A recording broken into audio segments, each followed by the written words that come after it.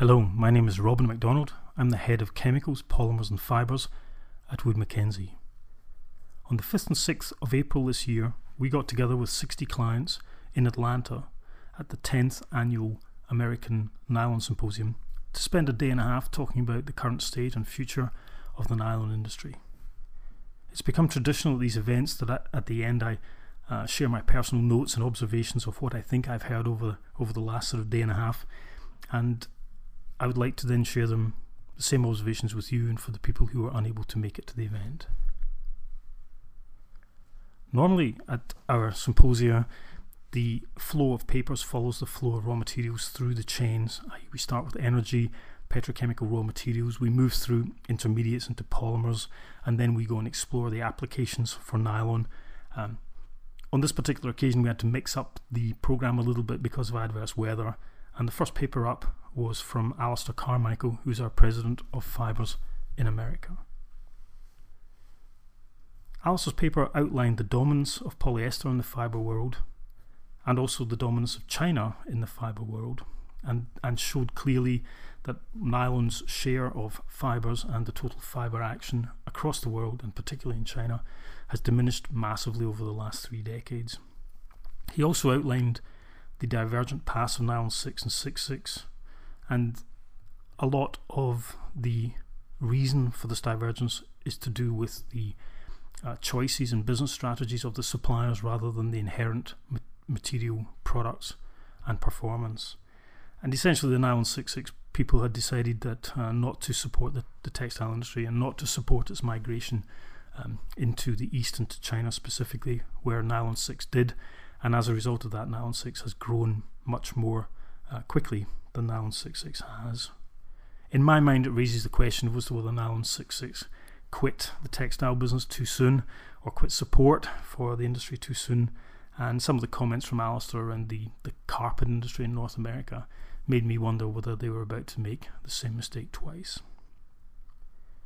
On the matter of carpets, Alistair outlined that housing starts in the US were looking much better for the first time in many years, and raised the question whether nylon would actually be in a position to benefit from this upturn, or whether the carpet industry had moved on in terms of its material selection, and whether polyester would be the main beneficiary of this.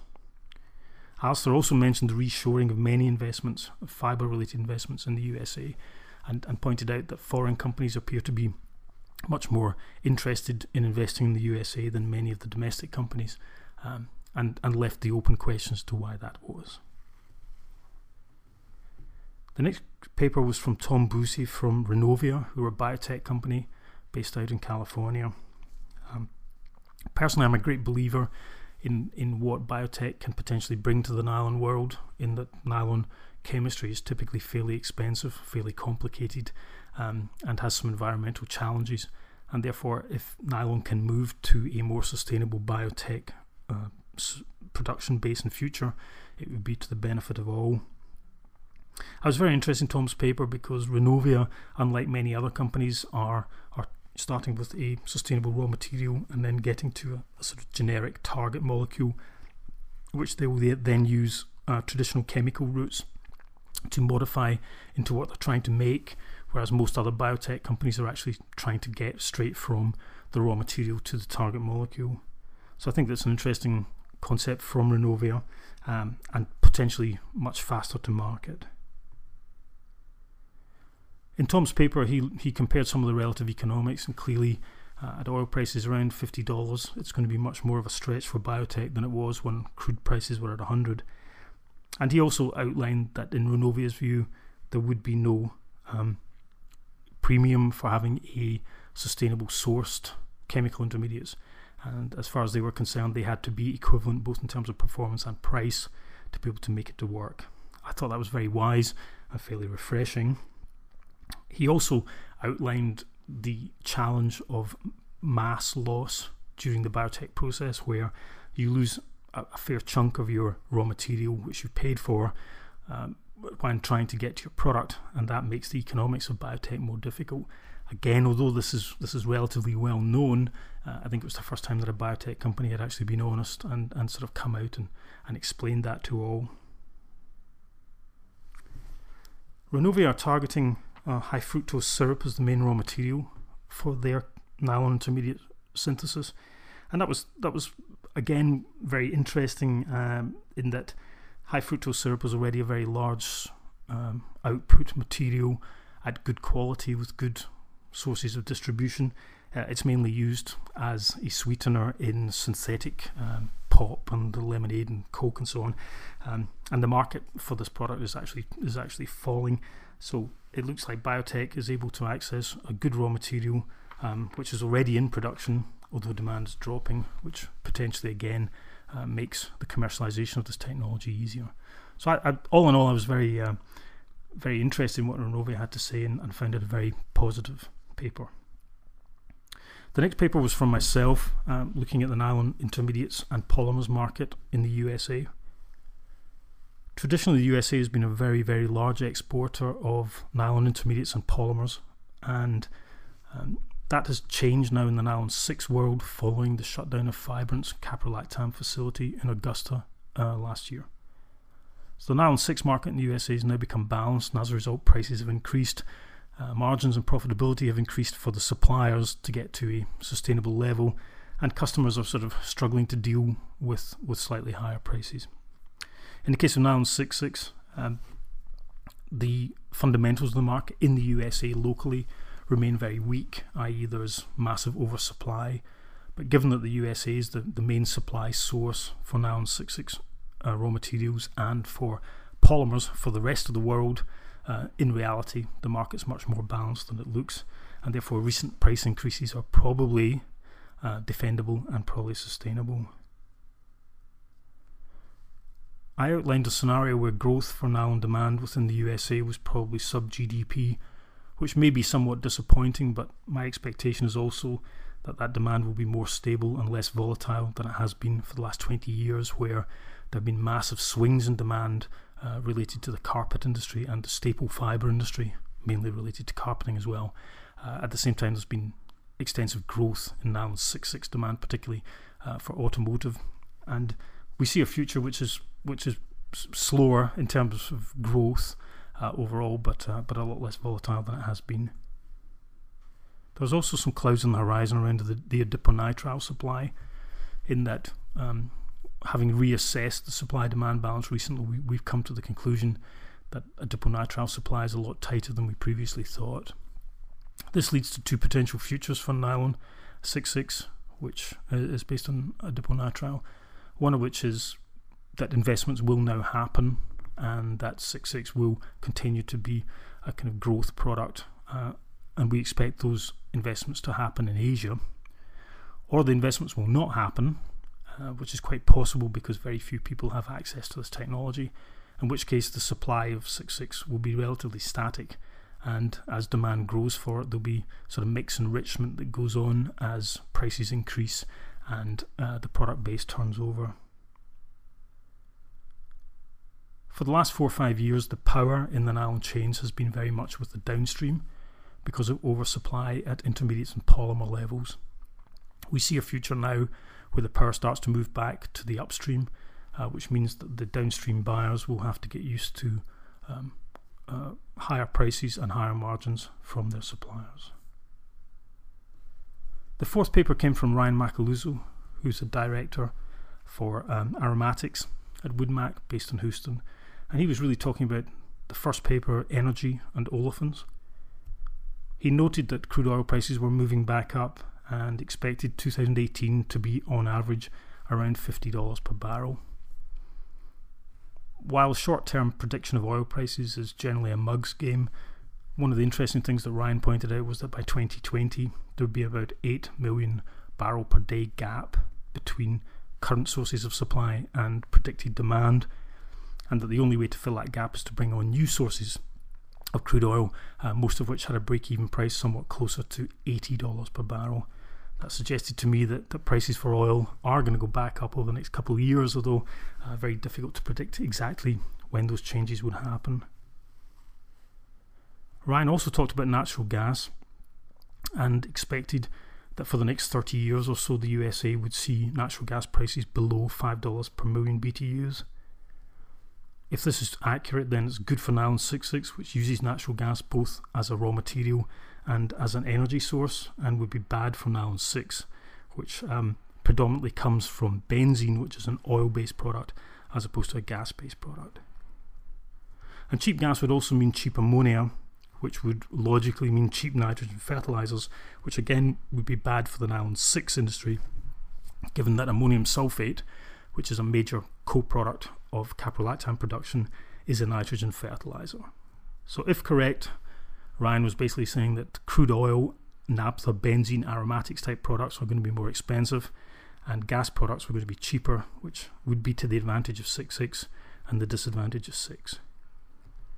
He then talked a little bit about propane, which is now being used as a raw material for on-purpose production of propylene, and commented that we expect a lot of exports coming out of the USA, going to, for example, propane dehydrogenation plants in China to feed demand for polypropylene there. And with this trade, it effectively put a cap on the how low prices could go for propane and therefore propylene in the USA. So even though the US has a massive excess of propane and potentially then propylene, in reality there's a floor price being set by the export markets. The fifth paper came from Franco Rossi, who's president of Aquafil USA, a significant carpet producer.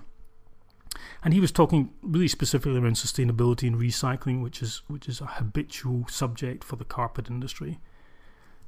A lot of carpet goes into housing, typically has a life of 3 to 5 years, depending on type of carpet.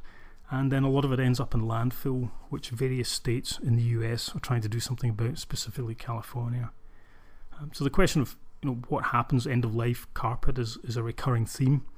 And Franco's view was that really there were a couple of different options, one of which was the kind of recycling and recovery of product, which is done to some extent at the moment, and can be justified by developing a brand story around that, around sustainability, which there is some section of the market which is prepared to pay more for such a product.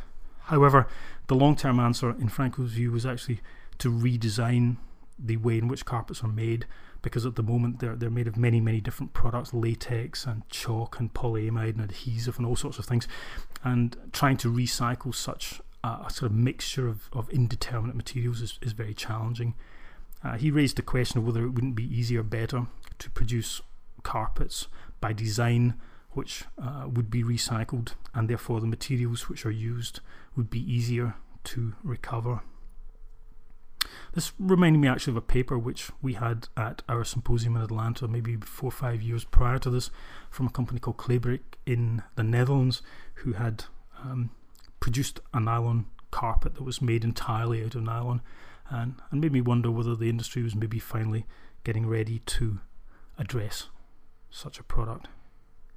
Frank also made the interesting point that nylon is much more expensive than polyester, typically twice the price, and therefore nylon carpets were significantly more expensive than polyester. However, when it came to recycling, because of the inherent value in nylon, the economics for recycling were with nylon, and in many cases there was no economic benefit to recycling polyester, which made me think that there may be an opportunity to rethink how we look at the economics of carpet. Right? Instead of looking at the initial cost of nylon versus polyester, we actually look at the full life and add some credit to the fact that you'll be able to recover some nylon carpets at the end and benefit from the recycle.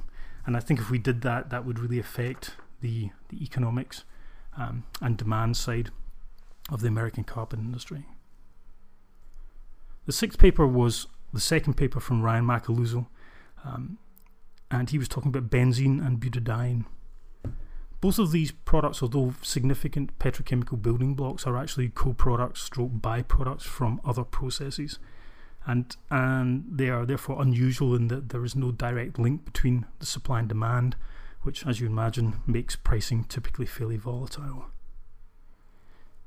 For butadiene, Ryan looked at a number of scenarios where demand continues to grow for elastomeric type products, but there's really no effective way of making butadiene on purpose. Where there is, for example, for propane to propylene, as I mentioned a little bit earlier, there's no equivalent for butadiene, and that therefore sooner or later, as demand continues to grow for butadiene but the supply remains static to declining, it looks like prices are going to go up and butadiene will become significantly more expensive. Butadiene is also a very complex product in that you can't hold inventory. It tends to react with itself and turns your tanks into one large rubber ball. It's very expensive to ship, and there's basically no pre-buying. So all in all, I was really left with the feeling that butadiene was a fairly unfortunate choice of a raw material for the nylon industry. Benzene, which is the main raw material for nylon 6 and the raw material for half of nylon 6,6, is also a kind of co-product, and a lot of the new supply which is coming on now is coming from paraxylene converters and reformers, which are based out in Asia. This then inherently ties the future of the nylon industry to the future of the polyester industry, in that these assets predominantly are there to make paraxylene, to make polyester, and as a byproduct they make benzene. So from a polyester versus polyamide nylon competitive point of view, that's probably quite fortunate. With a lot of this happening in Asia and America being very, very net short of benzene and having to import it specifically from Asia or from China, Ryan outlined the situation where benzene prices in the US were likely to become more volatile as the dependency on imports increased. The next paper came from Quentin de Cavallo. He's our director of nylon, based in Europe, and he was talking about the engineering plastics market. He gave a very positive story around the growth for both nylon 6 and 6,6, and spent some part of his paper discussing the competition between integrated producers, i.e. people who make nylon chemicals and polymers and engineering plastics, and the independent compounders who simply buy polymer and then turn it into plastic themselves. And he outlined the issues that are now occurring between these competing supply chains, particularly for nylon 6, where cheap raw materials are increasingly available and making the independent compounders more competitive versus their integrated equivalents. Quentin mentioned that engineering plastics margins are surprisingly low, but they're relatively stable compared with other parts of the chain, and also highlighted the difficulties of getting into this business and the high barriers to entry. The final paper came from Peter Wing from DuPont. He looked at the application of nylon intermediates and polymers plastics into cars. He showed some data which suggested that the amount of nylon in a car between 6 and 6,6 kind of swapped over in the early part of this decade, with 6 becoming the preferred choice. And he also spent a lot of time talking about what DuPont was doing in terms of the advanced productive engineering, design and support work which it did. So it wasn't really selling £50 bags of polymer chip. It was actually selling ideas and solutions to problems. It was a very positive short-term story, given that number of cars are expected to increase and that the weight of nylon per car is also expected to increase through wider use of things like lightweighting and turbochargers. He suggested medium term would actually be fairly good for nylon, because something like electrification would potentially open new opportunities, at least to the infrastructure levels, if not in the vehicles themselves. But left questions around the longer term, what happens in terms of future powertrains, electrification, and so on. It left me with the feeling that the future of this was really in the nylon industry's own hands, and would be the success or not would really be dependent whether the nylon industry was prepared to step up to the challenge. So as a total wrap up, I think the impression I came away with was the urgent need to keep on innovating and to bring new value into the nylon chain. It's a fairly old, fairly expensive product, and without this constant kind of renewal and reinvestment, then it typically gets substituted by cheaper, usually inferior equivalents. I also come back to this thought of the industry really requiring to sell ideas and not bags of stuff. It should be, rather than focused on the kind of volumes and the kind of transactional notion of it, it should be looking much more at ways in which nylon can be used in innovative, higher value solutions. The main drivers of engineering plastics and film packaging film that is for nylon, although we shouldn't turn our back on the fibre industries, which remain a significant consumer of nylon products. Thank you.